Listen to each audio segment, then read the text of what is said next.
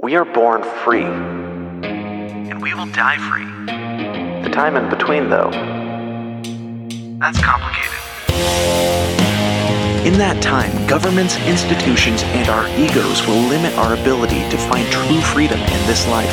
These are real stories of real people overcoming the odds, persevering in justice, and unlocking their potential. Welcome to Finding Freedom. Here's your host, John Odermatt.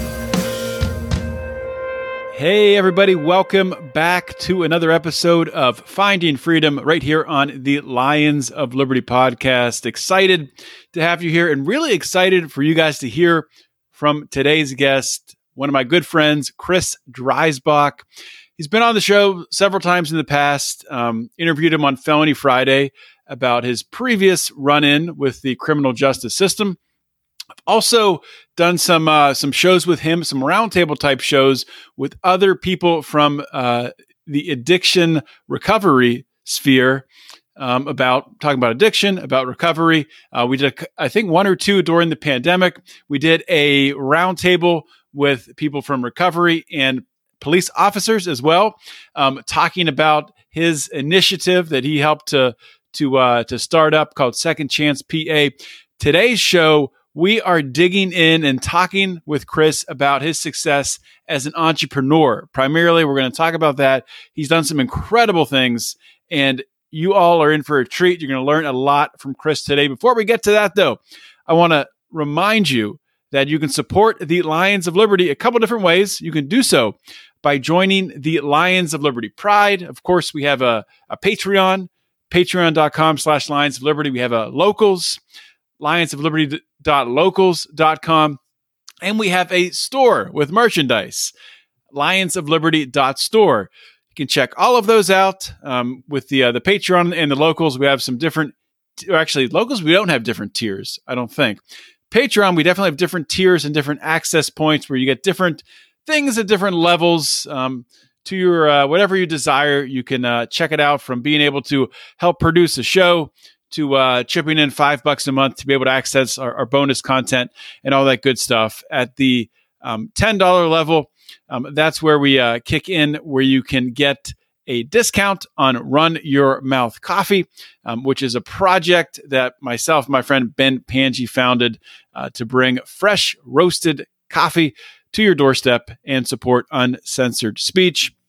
So check all that out. And I know we have some new listeners. We've been, obviously, if you've heard this on another podcast, we've been running some ads on some friends of ours podcasts. And if this is your first time here, or you've come back to hear what we've changed at Lions of Liberty, we're thankful for your listening, and we hope you hit that subscribe button and make this a regular stop on your podcast journey. We have a new show every Monday with Finding Freedom. This show every Wednesday with Mean Age Daydream with Brian McWilliams. Then every Friday, we got something. Meme Wars is one of our shows we run. Sometimes we'll run an episode of Libertarians in Living Rooms Drinking Liquor. Other times, Brian has some shows that he does, a show that he does called Hate Watch with Robbie the Fire Bernstein.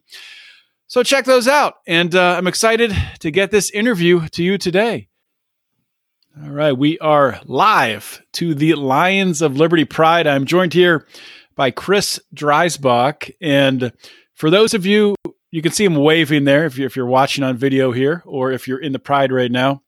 But I'll do a quick intro, Chris. Chris and I have known each other since 2018. I met Chris on the Dale Kearns for U.S. Senate run extravaganza.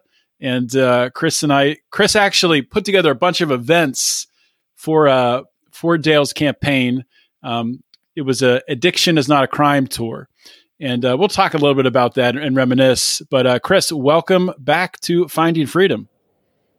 Man, thank you so much, John. I don't think I was ever on Finding Freedom. I feel like I was on a bevy of other podcasts that you have or had. I think you were on Felony Friday. And we talked about, we dug into that aspect because you do have that in your past, which, I think that's important, as we'll talk about, for people to understand that you have that on your record with everything you have accomplished and are accomplishing. So I mean, I'm not going to list through everything you're doing now. I'll let you do that. So could you introduce yourself, to my audience? I guess the way I like to put it is if you meet someone on the street or at an event and they say, Chris, what do you do? How do you answer that question? That's a question I get a whole lot of times. And I feel like the answer is really dependent on where I am when somebody asks that. Because there's so many different things that the world has thrown at me over the last 12 years of being in business, 13 years, however long it's been. I started out in 2010 where I opened my first company. It was a New Life Sober Living, where we had the first recovery community here in Lancaster County, Pennsylvania. And, that thing just took off. I mean, it exploded. And thankfully, somewhere in the early days, I had a great mentor who told me I should start purchasing real estate instead of renting it. And that would set me up for my future. And I, for some strange reason, listened to that guy. And he further gave me a loan so that I could purchase my first property to help the individuals that we were serving, be available. And everybody at that time in my life said, Chris, you're an idiot. Don't take it. It's an 11% interest rate. You should never pay that much for money. And I thought, I didn't even think. I just said yes to the loan and we went. And then we needed another house because the individuals who were living in the house were staying sober and doing well and gaining success. And I went and bought another house for more beds and another house for more beds and another house for more beds. And at some point in the middle of that, we started a construction company. So the folks in the house had some work to do, some new skills they could learn, really just kind of build them up a little bit further. And after a while, there were several other businesses kind of tossed in the middle. And eventually I gave away a New Life Sober Living and we opened Blueprints for Addiction Recovery, which is my baby. It's my baby. That is a multi-site, state-licensed drug and alcohol treatment operation here in Pennsylvania. And I'm currently sitting in my office at Blueprints right now talking to you. From there, I don't even know the chronology anymore, but there was a marketing company. There's a food truck named Doughhead Stuffed Waffles, some of the best, most creative, awesome, food truck food I've ever seen in my entire life.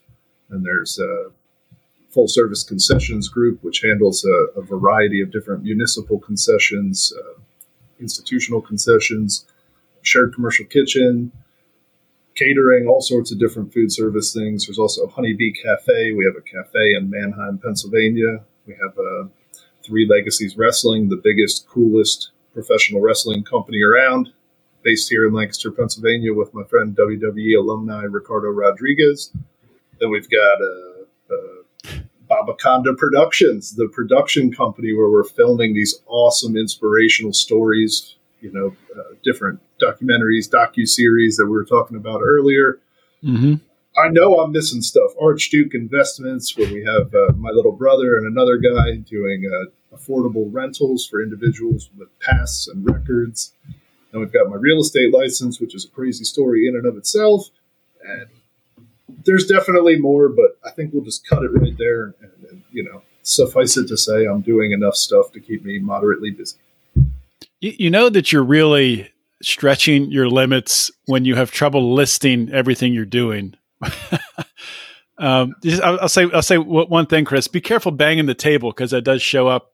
Comes through, I'll be able to edit it out in the podcast, but I'm not video savvy enough to edit it out of the video. So understood. I'll keep my hands away. I like to gesture too. I keep my gestures. I try to keep them in the air so I don't bang the table. So I do want to dig in and talk about a lot of these businesses. I want to talk about how you manage your time, how you select where to invest your time and money and all that stuff. We'll do that, towards the second half of the show. I do want to just kind of talk, a little bit about your past, but with a recent tie. And I saw you, I'm not on TikTok, but I saw you post this video on Instagram recently, talking about a message you received from a woman that previously in your earlier life, when you were doing some irresponsible, not so nice things, you had a negative impact on. So I don't want to tell the story. It's your story. Can you please share really that story and it's such a powerful story. So I'll just let you take it from here. So I have to start by saying that I just joined TikTok like 11 days ago, and I really didn't want to. Like I was, anti TikTok probably for no reason, but I did start it, and my good friend filmmaker Andy Shankman, who's my partner in Babaconda Productions, he started making these crazy impressive videos, and they just needed to find the world. So TikTok seems to be a good place to do that because for some reason I have, 25,000 followers in 11 days. And, Wow. the videos that he's pumping out are powerful. They are impressive. And I don't even like to say I'm impressive on any day of the week, but Andy makes me look impressive. So the story, in my early days, I struggled with substance use disorder, addiction, and it led me to a lot of places. One of those places was burglarizing houses. Unfortunately, that was a part of my past and my history. I happened to get arrested for burglary in literally the worst possible way. It wasn't even like a good burglary story. It wasn't like I'm impressive and tough.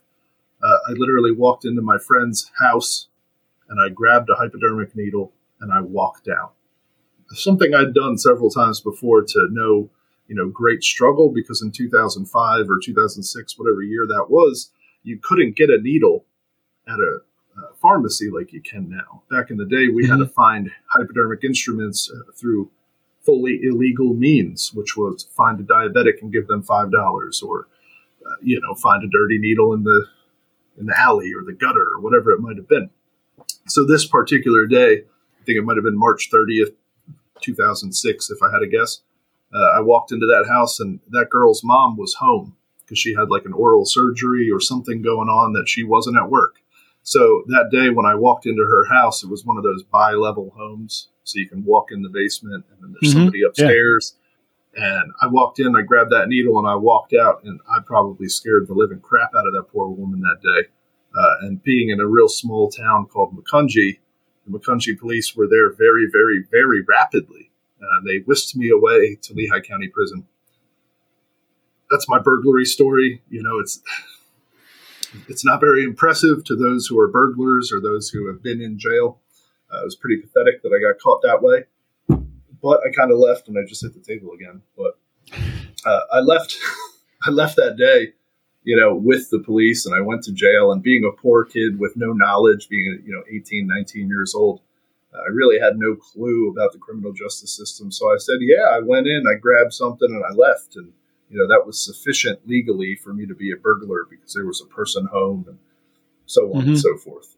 So, I went through that process. I'm a felon for the rest of my life. And, I didn't really give it too much more thought other than, the millions of times I've had to talk about it.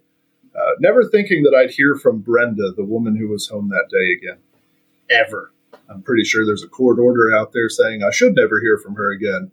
But we were on our way to film a docu-series, actually, with Spike Cohen, your good pal.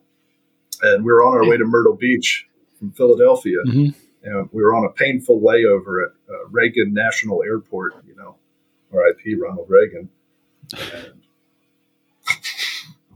we're at Reagan National Airport, and I get a Facebook message from Brenda, the sweet woman that I, terrorized accidentally that day. And it was just such an emotional moment because she sent me that message because she had seen the videos we were putting out and she was proud to know me. I mean, that's the level of power that recovery can have, because that woman who I thought I would never talk to again because I terrorized her, I just thought I'd never hear from her again. And I'm sitting there at that airport with my production crew and my friends and just people that I love. And I hear this message, I see this message, and we've been in touch ever since. She's so excited to see what I've been able to do over the course of a bunch of years. And man, there's just so much power in getting treatment and getting help and being able to live a life that you deserve to live. That's so incredible. And, I'm curious from your standpoint, Chris. I mean, I'm not blowing smoke up your ass. I mean, you know all you've accomplished. I mean, all the lives that you've touched. I'm curious. I mean, do you reflect on this and really step back and just take account for like the impact that you've had? Do you ever do that? Sometimes. I mean, that we were headed down to Myrtle Beach on that trip. And when I got there, we had a whole night of filming and no seconds to really reflect. But thankfully, Andy, being a genius filmmaker that he was, started asking me questions about it while we were on the beach, filming for other reasons. And at that moment, it kind of struck me that, just everything in life is so beautiful. I mean, if you're aware enough, if you're self-aware enough to just capture those moments and take them to heart, I mean, there's not much cooler than that. I was able to inspire a woman I once terrorized. And at that moment on the beach, I felt that. I felt the power of that moment. And that is, again, on that video on TikTok and Instagram and, all over the place that has, I don't even know, like 300,000 views. It's just silly to me to think about. Such a cool story. When you've done so many different things. I mean, from really, and it seems like your focus at the beginning, right, was on helping other people. You were in recovery. You wanted to help other people in recovery. And you've continued that, right, with like these businesses you're starting. The employees at your businesses, are most of them or all of them in recovery? Many of them. I mean, I don't discriminate. I love people who didn't have to struggle too. I love people who struggled differently. And, a lot of my employees, a lot of my business partners, a lot of the people that I try and help elevate are in recovery. But, everybody struggles with something. Everybody's kind of felt certain feelings and being downtrodden and outcast and things of that nature. So, those feelings kind of apply to folks who do struggle with substance use disorder, and those feelings apply to a lot of normal people too, if you will. So, I'm just kind of equal opportunity helping folks, feel better, be better. Really, I'm just trying to exist. Yeah, well, I think you're doing a good job and a unique job of it. I mean, I think it's cool. Like a lot of the businesses you start are like ones you wouldn't think a serial entrepreneur would start. You have the trading card business, right? You have this. Forgot about that. I want to talk about the wrestling. Is it a league that you founded or events? Because this is so unique and it's interesting.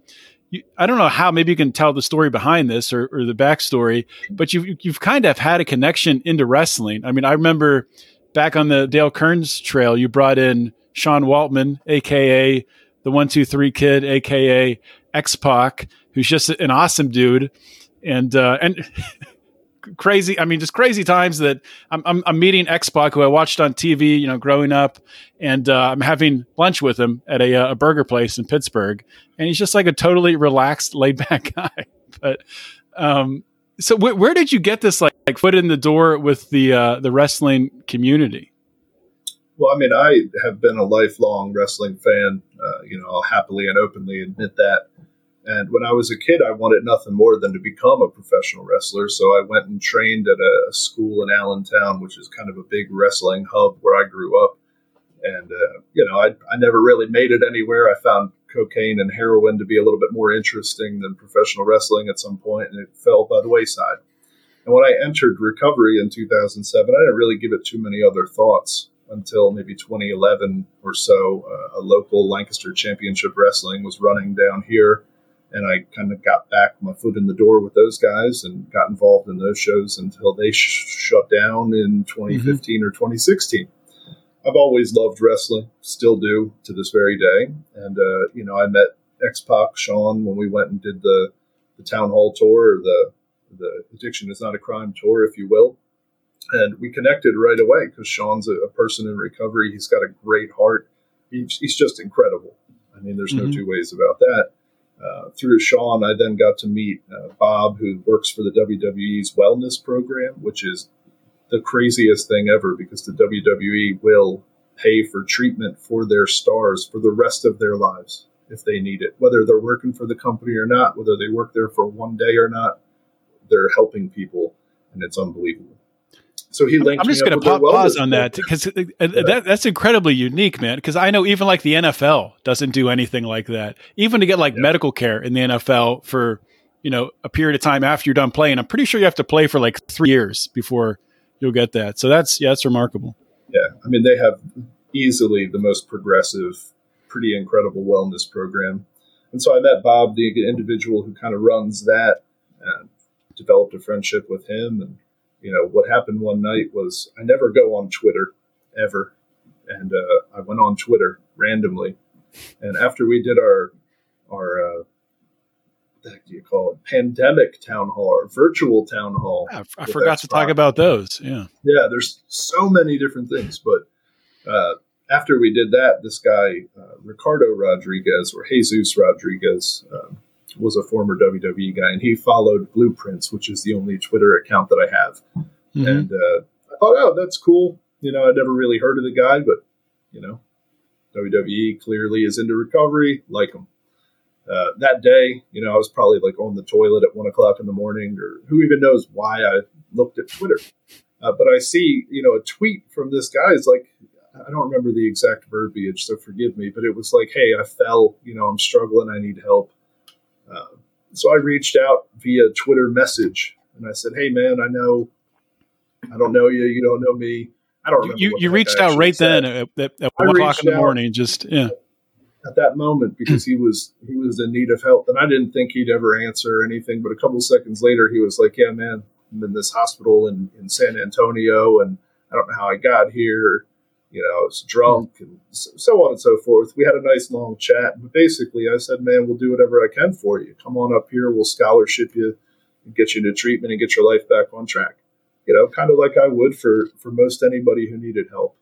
And it really set in course this train of circumstances that would bring him up here for treatment and, to get him the help that he needed. And he decided to stick around, and we developed a bond and a friendship through recovery. And, we started Three Legacies Wrestling, which is his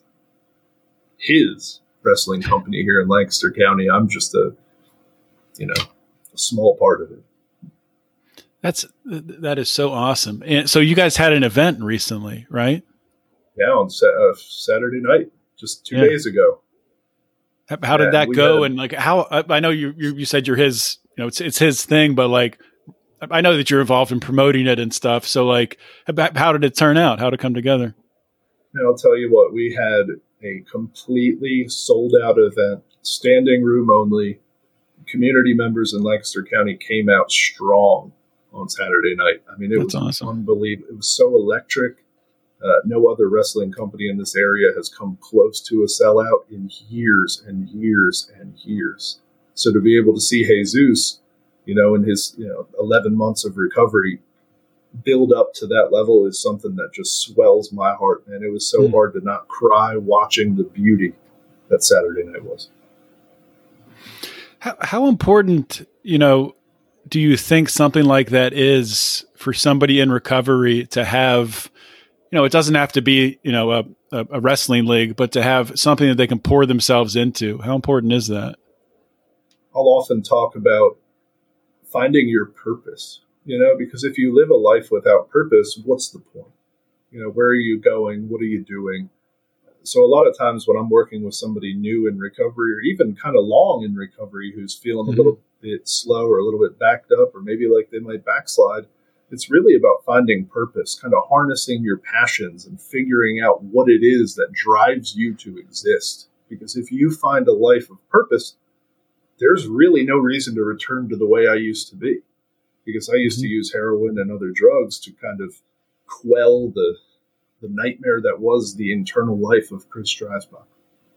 And once I kind of launched out on this path of recovery, I really had no reason to go back to it. No even remote thought of going back to it, because life is so big and so beautiful. And there are so many people that need help, and so many people that can just benefit from you and your light and your vision. I mean, helping people find their passion is my number one goal. That is so awesome. And I mean, I think that applies to to everybody, really finding that purpose. I know from my own perspective, when I feel like, I'm kind of feeling lost or like not knowing, if I'm doing the right thing, if you kind of take account for what you're putting your time into, are you making progress, like actual forward progress in what you're doing? I think a lot of the times the reason why people like maybe in like a corporate job per se, or something like that, doesn't have to be a corporate job. It could be any sort of job, a construction job or whatever, where you don't see the bigger picture of what you're putting your time into. You don't see it moving something forward, or you don't see it moving your personal life forward in a way. Just some sort of goal. I feel like that is almost like the secret to life, putting that together. I would agree entirely, because there's a lot of different types of people too. And, it took me a long time to come to the fact that not everybody thinks like I do. And I can't expect everybody to go completely nuts and work 80 hours a day and, do all these things. So I've really come to terms over the last 5 or 6 years that there's just different types of people. And the person who prefers security, over the uncertainty of entrepreneurship, there's nothing wrong with that person. It's a beautiful thing. As long as they're happy and they're living well, I love that. But for the crazy, adventurous nut job like me, that's where I'm at. I love the uncertainty. I love not knowing where the next thing's coming from. I love creating things out of thin air and watching other people create their dreams out of thin air. So those are the things that drive me and push me forward. So speaking to that crazy nut job, those are your words, not mine. Serial entrepreneurship. I mean, you're juggling 100 different things. Probably difficult to plan a day and stick to that plan. Different things coming up. What types of things do you use? What types of tools do you use to be able to manage this much stuff? I mean, well, John, I have it right here. I have this beautiful 8-year-old phone. There you go. And what I'll do is, this is a very simple trick if you're kind of new to being an entrepreneur, or if your brain thinks similarly to the way mine does, is I use this ancient calendar that you probably can't see. But it's a simple Google calendar. But if you could look at it, it's just completely jam-packed with stuff. And then if it goes in this calendar, that's where I appear. And if it's not in this calendar, I forget about it for the most part, because there's enough going on up here that I can't keep track of. If it's all in here, I don't forget it. So that is the most basic tool that I use to keep track of the madness of my day. And honestly, I just focus on what's coming up next and try and be 100% present in everything that I'm doing. Because if I'm focused on the 8 o'clock Zoom call I have after this, I'm not here and I'm not present with you. And then you're not getting what you deserve from me, which is my time and attention. And that's tough to do. I can attest to that. As I just right before this podcast, I had work calls for my corporate job, and during those calls, I kind of had to, make sure I wasn't drifting off and thinking about this podcast, because I've been excited, to have the chance to talk to you. So that's easier said than done, I think. And I mean, a lot of entrepreneurs, I don't know. I mean, I'm sure there's not all entrepreneurs definitely don't agree with this, because there are people like yourself, many of them, who put time into many different things. But it's been said that, I don't know if it's the easiest path, but a common path of entrepreneurs is to become obsessed with one thing and get really good at that, and make sure that that's profitable, and then you can move on to something else. Personally, my mind has never been able to work that way. I can't just have one thing. I have to have multiple things. I just wanted to get your input on that. Are you kind of built in a way where just having one thing, it wouldn't be enough? You kind of have to have multiple things on your plate? I mean, I've always, even when I was using heroin, I would always have at least 2 or 3 jobs working at the same time, because I needed to find $10. And, I knew I wasn't going to be able to wait tables for very long, because they'd fire me because they'd realize I was, a strung out junkie. And so I had to have 2 or 3 of those running at all times. So it may or may not have set me up in the position to be able to juggle multiple things, including my full-time job, which was finding heroin. I think, honestly, in 2010, had you asked me, I would have told you I was obsessed with helping people in, this recovery house operation that I had. If you asked me in 2013 when we started the construction company, I probably would have told you a totally different thing. If you asked me in 2016, I would have told you I was 1,000% obsessed with and committed to building blueprints and going on with that. Truthfully, you just kind of grow and find what works for you, because there's so many different avenues that you can take. If your passion is singular in the sense where, I love making ice cream, so I'm going to be obsessed with making the best ice cream on earth. And that's it. That's my passion. That's what makes me float. And I think my passion has grown into something that is kind of helping other people achieve their entrepreneurial dreams. So it allows me to jump into a bevy of different industries without having to fully obsess myself with each individual industry. So I don't know if that made any sense, but everybody is so different, and there's really no blanket that you can toss over anything and just say, this will cover every person everywhere. Mm-hmm. But if you grow and find what you love and follow your passion, you can't go wrong. So a couple more business questions for you. When do you know, or how do you evaluate when you need to either, walk away from a business, or either step back maybe and let someone else take the lead? Well, a lot of times, personally, at the very least, I try not to do stuff I know I'm not good at. For example, in Blueprints, I have two of the absolute best executive level people on earth. And I'll call them out right now because, I love them and they love me. So I think I can pull this off. Ben and Jesse are my two executives. And Ben is an absolute wizard. He is the smartest human I've ever met in my entire life. Hands down. I've never met a smarter person, never will meet a smarter person than Ben. He's tremendous. But his attention span is very short. He gets distracted and he moves on to some other things, right? Most genius guy on earth, but has a tough time with, following through sometimes. Jesse may be slightly opposite. He doesn't claim to be a genius. He's just a good, hardworking, honest, awesome guy. But he is an organizational genius. So he will literally manage an entire 130-person company without a sweat. I mean, he makes it look easy. But if you ask him to write you a paragraph about something, he's not going to be there. He's not going to be able to do very well. So those two guys working together, they make like a super ultra mega human. And if you add me in there, I add probably something. But, you get a super mega human with long hair then when they add you in. Yes. You have a really funny looking super ultra mega human. But I forgot where I was even going with that. So you have to find. I mean, it sounds like what you're saying is you're finding people. Not only are you self-aware and understanding where you have maybe holes or areas where you're not great at, but you then find those individuals as people on your team, or maybe you hire them who can fill those skill sets, right?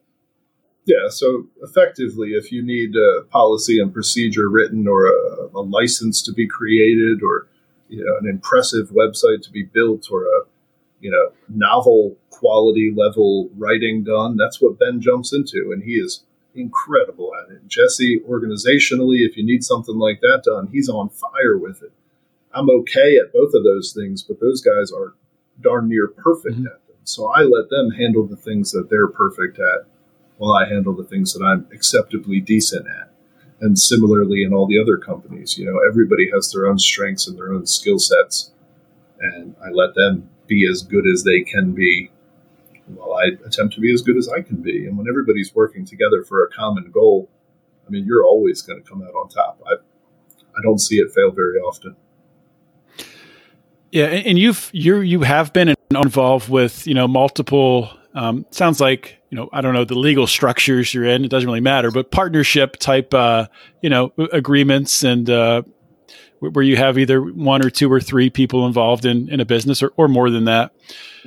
What are some, secrets or tips for managing those types of relationships? Because that can get pretty complicated. It gets extremely complicated because, again, everybody's different. Everybody's struggling with their own personal things. Everybody's working on their own, just everybody is so different. And a whole lot of partnerships really comes down to compromise and communication. Those two C's are totally essential because if you're not able to compromise and you think you know the only way, you're destined for failure. Guaranteed, destined for it. Communication, obviously, if your partners don't know what you're thinking, how are they supposed to make decisions? How are they supposed to act accordingly? So communication and compromise are the two biggest things in partnerships that I would like to always talk about when I meet with my new partners, or, if I'm interviewing a new business, or if somebody brings an idea to me, we really have to talk about how we're going to communicate. And if you think the only way is your way, I can't really move forward with those things. So you talked a little bit there about evaluating new businesses, and you're involved in, like we talked about, many different businesses from food trucks to pro wrestling. So, in real estate and everything else. So when someone brings an idea to you, they bring a business plan to you, what's sort of your process? Are there certain industries that you just want to get involved in? What's your process for evaluating that? I've got a really good story for you, and it's another one that I didn't mention earlier because my brain is very small and mostly fried at all times.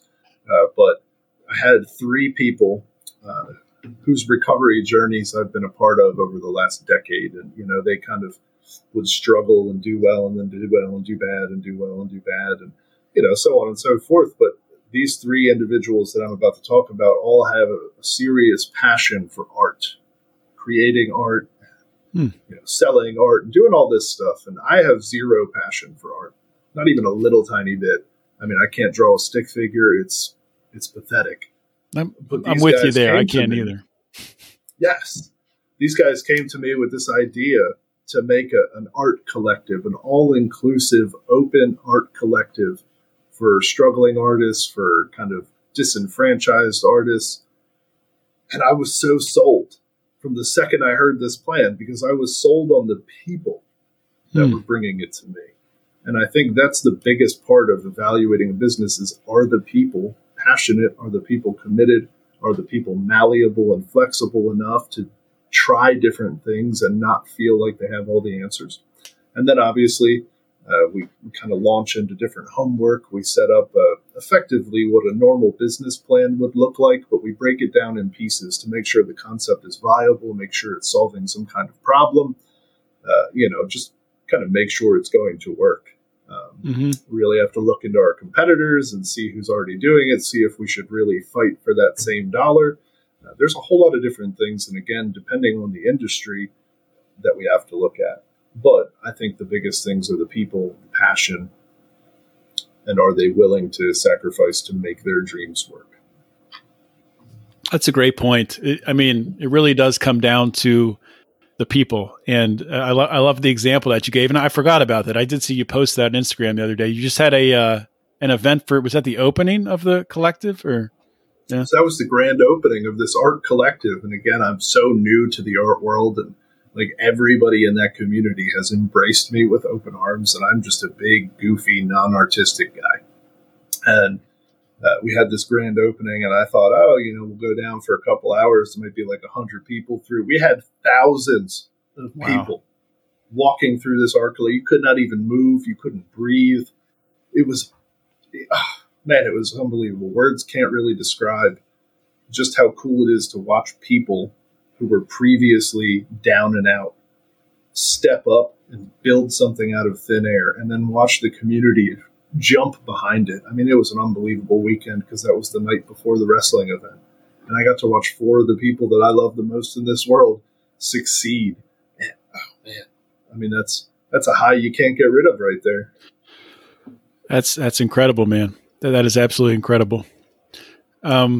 So there's more to talk about. We're not done yet. And maybe the last one, or maybe it's not the last thing, but the next thing I want to talk about, which is what I'm really looking forward to, because I've been seeing you post little pieces of this on Instagram, and I'm sure you're posting it on TikTok too.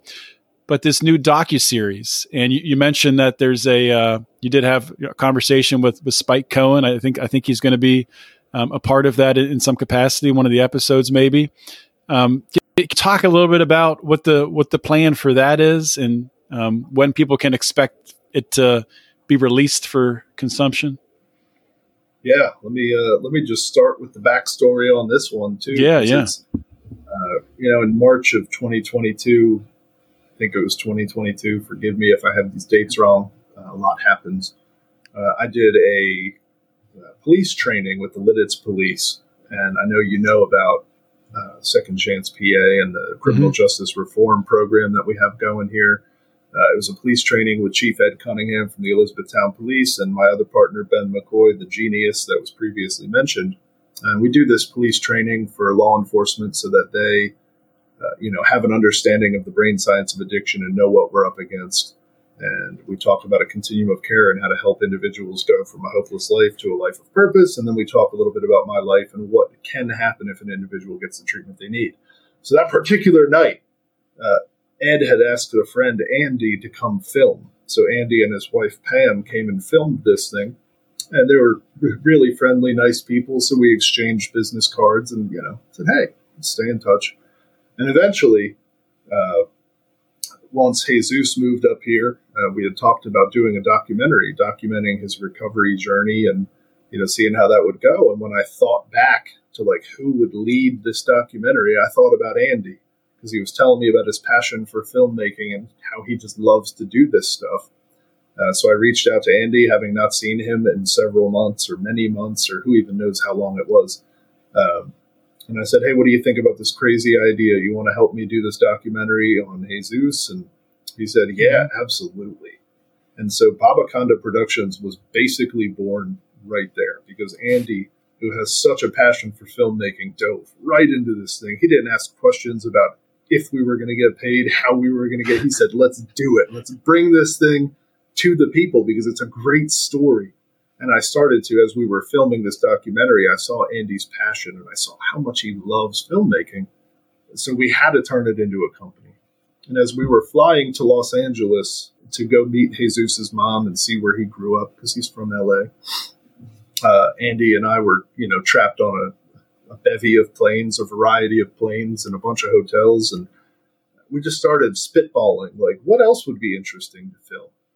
Look at all these people at this airport. That person probably has a really cool story, and this person over here probably has a nice story, and that person over there probably has something interesting. And we ended up thinking, what the heck are we doing?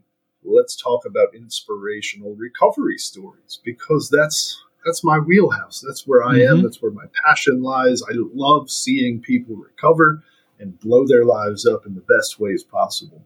So we reached out to my friend Brandon Novak, who you may remember from Jackass fame and Viva La Bam and a bunch of those other, crazy shows that he used to do. He's a professional skateboarder, but he's also one of the most kind-hearted, just awesome individuals in recovery that I've ever gotten to meet. So we got to go down to Philadelphia and do an interview with him for episode 1 of Repurposed, which is the name of the docuseries. So we're effectively grabbing folks who used to live without purpose, and we're going to talk about them being repurposed and living. That's a great name, man. Incredible name. Yeah, I thought so too. And, my girlfriend Jamie picked that name. I'll never take credit for naming anything because I'm bad at naming things.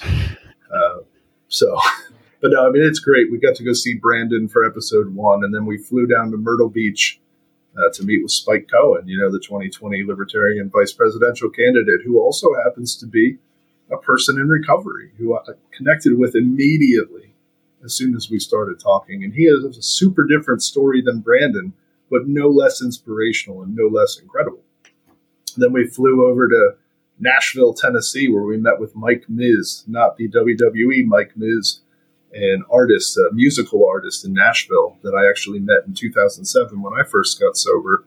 And a couple years ago, he moved to Nashville and signed a recording contract, and he's just killing it over there, making some of the best music around.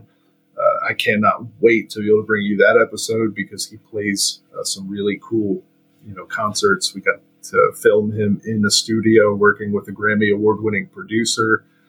There's just some incredible stuff. And we weren't even done on that trip because we went up to Charleston, West Virginia. Oh, yeah. I know Charleston, West Virginia. Charleston, West Virginia. It's a beautiful place, and the people are so friendly. But we went up to Charleston to meet with Paul Fletcher, who you may remember from the 2018 tour, the former Philadelphia Phillies pitcher, Paul Fletcher. Yeah, I do remember him. Tremendous recovery story. I know you remember hearing it several times, but the guy's got heart and passion. And, he's lived such an interesting life. So that's going to be our 4-part docuseries called Repurposed, hopefully streaming on Amazon in mid-2023 at some point. But feel free to follow me on all the social medias and everything. Stay in touch on that because it's going to be exciting. That's awesome. Yeah, that could very much blow up. I could see that really, really blowing up. So definitely keep an eye on that. So you mentioned it a little bit there in passing, and your previous appearances on this show, we talked about a more in-depth Second Chance PA. But I just wanted to get an update on that. And for those listening to this who have never heard of it, it is a really cool, I don't know what you would call it, initiative, collaboration that you have with law enforcement and the recovery community. So could you kind of share just real quickly, what is it and what's happening now with Second Chance PA? Yeah, so Second Chance PA is an initiative that we at Blueprints started in conjunction with 2 small police departments here in Lancaster County in 2018. It's a pre-arrest diversion program, effectively, where we send certified recovery specialists on scene with law enforcement at the individual's moment of crisis. The officer then has the opportunity to forego charging the person if they agree to enter treatment right away. Then from there, the certified recovery specialist will walk with the individual through their process of recovery, all the while keeping the officer informed with their permission. And the officer then has the opportunity to stay involved in their recovery process and send awesome little messages like, hey, I see you're doing good, man. Keep it up. And as a person who's only ever been questionably treated by law enforcement or even borderline abused by law enforcement, there's nothing more inspiring than to see the light in somebody's eyes when they recognize that their former enemy is actually their friend and invested in their health process. So I think you might have more to say there. I just want to jump in. Just from the perspective of, someone like myself being in the libertarian community.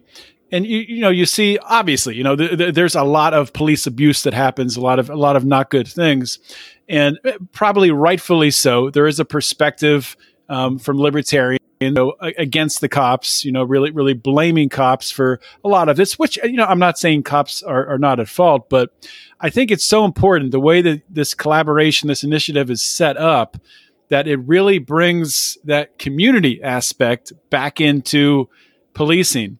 Instead of police looking at, someone that they run across on the street who's, really at the worst point in their life, instead of just looking at them as just a number and throwing them in prison, there's a relationship that has a potential to be formed, and then an investment where that police officer now is, has the capability to check in. And if this took off across the country, I think this is one of the answers to, what we're dealing with the opioid epidemic. And I'm curious what kind of, curiosity or inquiries you get from, or do you get any from, police forces outside of Pennsylvania kind of wanting to pick your brain on Second Chance PA? Well, we get an unbelievable number of people looking to kick tires and think about the idea of diversion and, trying to figure out what lightning in a bottle we caught that's made us so successful. And I think a lot of it just comes down to heart. and caring and hiring the right people and making sure that the responders that go out with law enforcement have the tools and the ability to connect with an individual and get them the help that they need at that moment of crisis, which could be a rather stressful situation. I mean, I've responded to the side of highways when there's cars whipping by at 100 and, whatever miles an hour, and I'm trying to stay focused with this individual in crisis. It's not easy. So I think a lot of that is so multifold, Second Chance PA, because there's numerous parts where we break down the stigma that exists between individuals struggling with addiction and law enforcement. Because I, for the longest time in my life, thought the police were my mortal enemy, period, point blank. If you wore a badge, I hated you. That's it. And the reality of the situation is much like every other industry. Policing has good people and policing has really bad people. The really bad people are the ones we hear about most often, and they do exist. I will be the first to admit it. There are many law enforcement officers that I would not personally endorse. But conversely, there are many, many law enforcement officers that are in it for the right reason, that want to impact their community and positively help the lives of people that they serve. So, just like I could say not all podcast hosts are the greatest people in the world, I can fully endorse John Odermatt as a podcast host because I know he's a great person. So, there's good and bad with everything. And I think if you feed the negative, you get the negative. And if you feed the positive, you get the positive results. Yeah. And I think one thing that you've done, and really the collaboration has done with Second Chance PA, is, instead of, as libertarians, often we get frustrated and we look at things like, well, if we just totally get rid of this system, we get rid of police and we bring in, private policing and, we make drugs legal and make it be able to be so they get tested and all of these things that really just are not going to happen. Instead of just looking at what do we have right now with the current situation, the current structure of society, of the community we live in, how can we function better here where we are right now? And I think this is just a highlight of how you do that. And I just hope that others, see this and use it as a template to build. So, yeah, I can see the fun, aluminum foil hat wearing ideas. Like we could just get rid of the whole government and everything's going to be fine, and we get rid of the police and everything's going to be fine. But I totally love the idea that if my mom and dad are struggling, that there's going to be a safety net for them. I don't mind paying 40% of my income to the federal government so we can make that happen. That was sarcasm. I hate paying 40% of my income to the federal government. Because we're never going to see it. Exactly. But I do love the idea that safety nets exist for people, because I know the people that I love, I would never want to see struggle. I would never want to see them harmed or hurt in any way, shape, or form. And there's a lot of folks that aren't blessed like I've been blessed. So if my parents run into a struggle, I have a little bit of money saved up, I can help them. But think about me 15 years ago. If my parents were struggling, I wouldn't have been able to step in and do anything. So I'm thankful that there's a safety net. It's not a very popular libertarian thing to think about, but it's a very real human thing that has to be thought of. Could it be operated much more efficiently? Absolutely, yes. Mm-hmm. But, the reality is we can't get rid of the police. The police are here to stay. The police can come into my office right now and take me out and put me in a cage again if they really wanted to. And they might when they see that TikTok video of that woman contacting you. Oh, yeah, that's right. I violated the court order by speaking with her. But what can we do to proactively work with them? What can we do to offer them better training, give them more information, let them know what it is we're actually up against, and show them that the people that they're seeing over and over and over and over again aren't actually bad people. They're just sick people who can be treated. And when treated, can go on to do incredible things like I've been able to do. And that's how we start to make changes, small community by small community. We could show success rates over well north of 70%, like Second Chance PA has been able to show.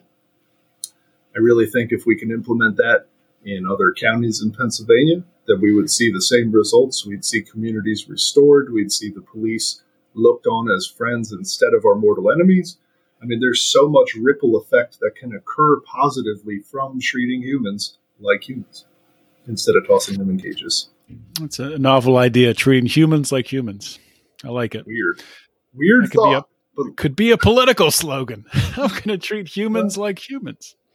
It might not even be popular right now, because even if you look on my TikTok about, I forget which video it was on there, but I was talking about Second Chance, probably just a brief intro to Second Chance, and the comments underneath the thing are like, "Are you closing the southern border?" It's like, no, like I have nothing against Maryland. I love Maryland people. Like why would we not let them come to Pennsylvania? If we could talk about the eastern border, though. I mean, closing up New Jersey, maybe we could do that, but. We could talk about that, but I also love people in New Jersey. So, but it's just the kid with New Jersey. I love the people in New Jersey. I just don't want to go there, really. But fair enough. Fair enough. I won't comment on that. But really, politically, things are pretty bonkers right now as far as that all goes. And I don't care if you're a libertarian, a Green Party, a Purple Party, a Constitution Party, a Democrat, a Republican. If you got a good heart and a good mind and you want to serve the community, I'll work with you. We have a completely nonpartisan group of individuals working on Second Chance to make sure that the members of our community are served and treated with dignity and respect. And I don't think it has to be a political issue, because I'll stand with a hardcore super liberal Democrat in the same room as our, very Republican county commissioners. Mm-hmm. And every single one of those folks have the same thing in mind: is how do we serve our community? How do we help people get better? What can we do to make the world a better place? So I think the infighting, the battling, it's completely pointless if we all could just work together and come up with solutions. This world would be a fantastic place, wouldn't it? So speaking of politics, is there a political future for Chris Dreisbach? And I say that, well, I mean, you do have the felony on your record, but I know at least in Pennsylvania, that's a Pennsylvania law where felons can't hold, I think, a local office, which is being challenged by a previous guest on my show, Mayor Kate. I'm not sure where that stands as of today, but you can run for Congress, I believe, in Pennsylvania, or even Senate in Pennsylvania, right, with a felony on your record.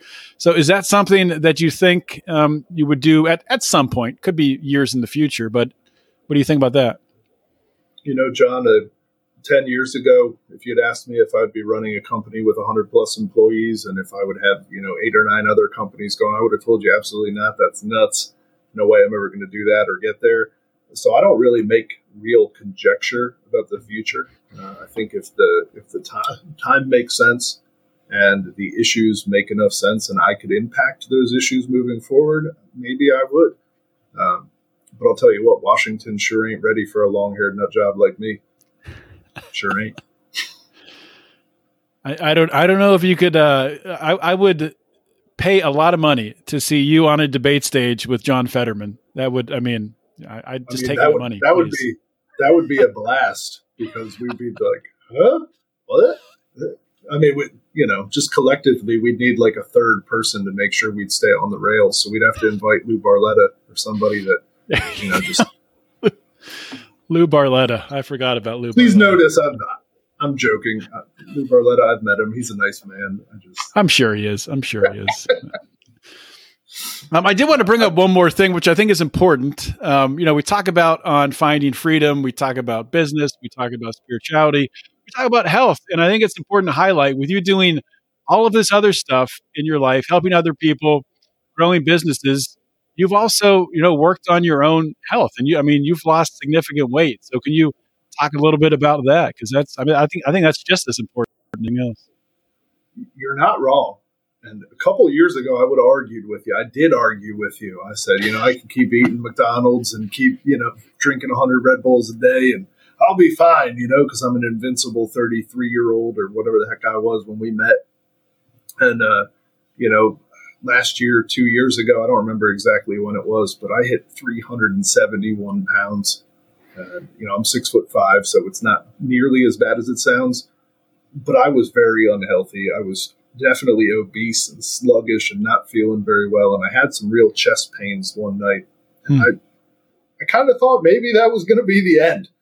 Wow. I went to seek a physician's advice, and he was like, dude, you're 370 pounds. Maybe we should look into decreasing that a little bit. And I thought, yeah, but like I've tried a million times and a million diets, and I've always been big. So like I was confident that I wouldn't have the ability to lose weight anyway. So he said, like, how about you just start making some little changes? And, with the help of my girlfriend and a bunch of other people around me, I was able to start eating a little bit healthier. I stopped eating 10,000 calories at McDonald's at 2:00 in the morning, since the only time I have available to eat. I just made very small incremental changes in my life. And what started happening was my weight would decrease, my weight would decrease, and my weight would decrease.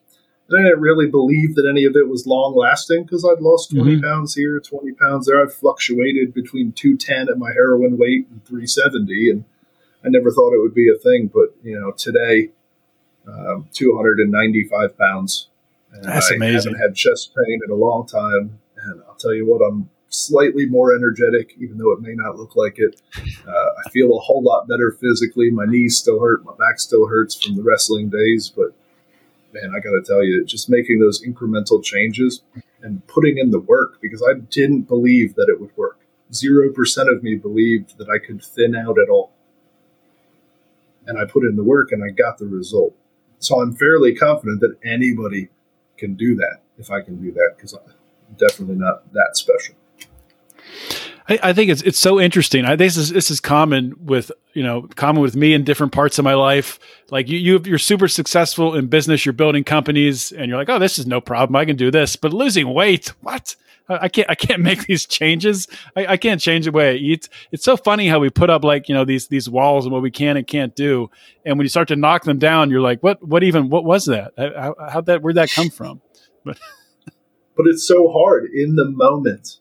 Yeah. When you're in the moment, it looks so insurmountable, and it looks like something you can't do. And you can kind of apply that to any major problem that you occur in your life. Starting a business, it looks huge and daunting and terrifying. But when you start to break it down chunk by chunk, piece by piece, and you do little by little, you see something grow and you see it build. Just like when you start eating a little bit better, or maybe exercising, which I don't do all that much, you start to see the weight drop a little bit. And you're like, maybe this is sort of real. But even if you don't feed that, you just keep going and you get those results and you see them and you feel them. But the key is to just start. Even if you don't start well or start right, just start and wait for the results. Start and put the work in. But yeah, it's something that I would never have talked about 3 years ago. But I can say right now that you were correct 3 to 5 years ago when we were talking. I'll eat my words. I could not continue to live like that. Well, I'm glad to see that you've made a drastic change and you're seeing drastic results. So I'm really happy for you, man. And I think we haven't talked about everything, but we're about out of time, and I need to eat dinner and see my wife and daughter, who I haven't seen all day. But before we do that, I want you to plug. I don't know if you want to plug everything, because it's a lot, but I can plug everything on our show notes page. But just give some links and ways for people to find more stuff about you. Oh man, I feel like this hour has flown by so fast. Like getting to do this with a friend is so easy, because I feel like we could talk for 10 more hours and not even cover half of what we should. But really, if you want to follow me on Facebook, I'm Christopher Dreisbach on Facebook. Some reason on Instagram, because I started it with my real estate career, I'm just Chris Dreisbach. And then back to, all the other ones, I'm Christopher Dreisbach on everything else. So give me a follow on the TikTok, not the Twitter, because I'm not on that one, but all the other ones, Instagram, Facebook. And you can kind of keep abreast of the madness that is my life from there. And you can kind of find those links to all these different businesses that we're operating, that are giving other people opportunities to become entrepreneurs. And, like, comment, share stuff. It really helps the folks that we're building. Just like Jesus, who got to see an entire community show out for him this Saturday. Just be a part of that. Share these ideas, that criminal justice reform. Talk to your elected officials and let them know that you're dissatisfied with the way we're treating humans, and that there is a better way. And there's so many different ways you can follow me, but those are the easiest ways. And I would love to hear from any of you. If you have ideas, you just want to tell me I'm funny looking, doesn't matter. I love hearing from everybody, and I love making new friends, and I really just appreciate the opportunity to come talk with you, John. Yeah, this has been great. And this hour has flown by.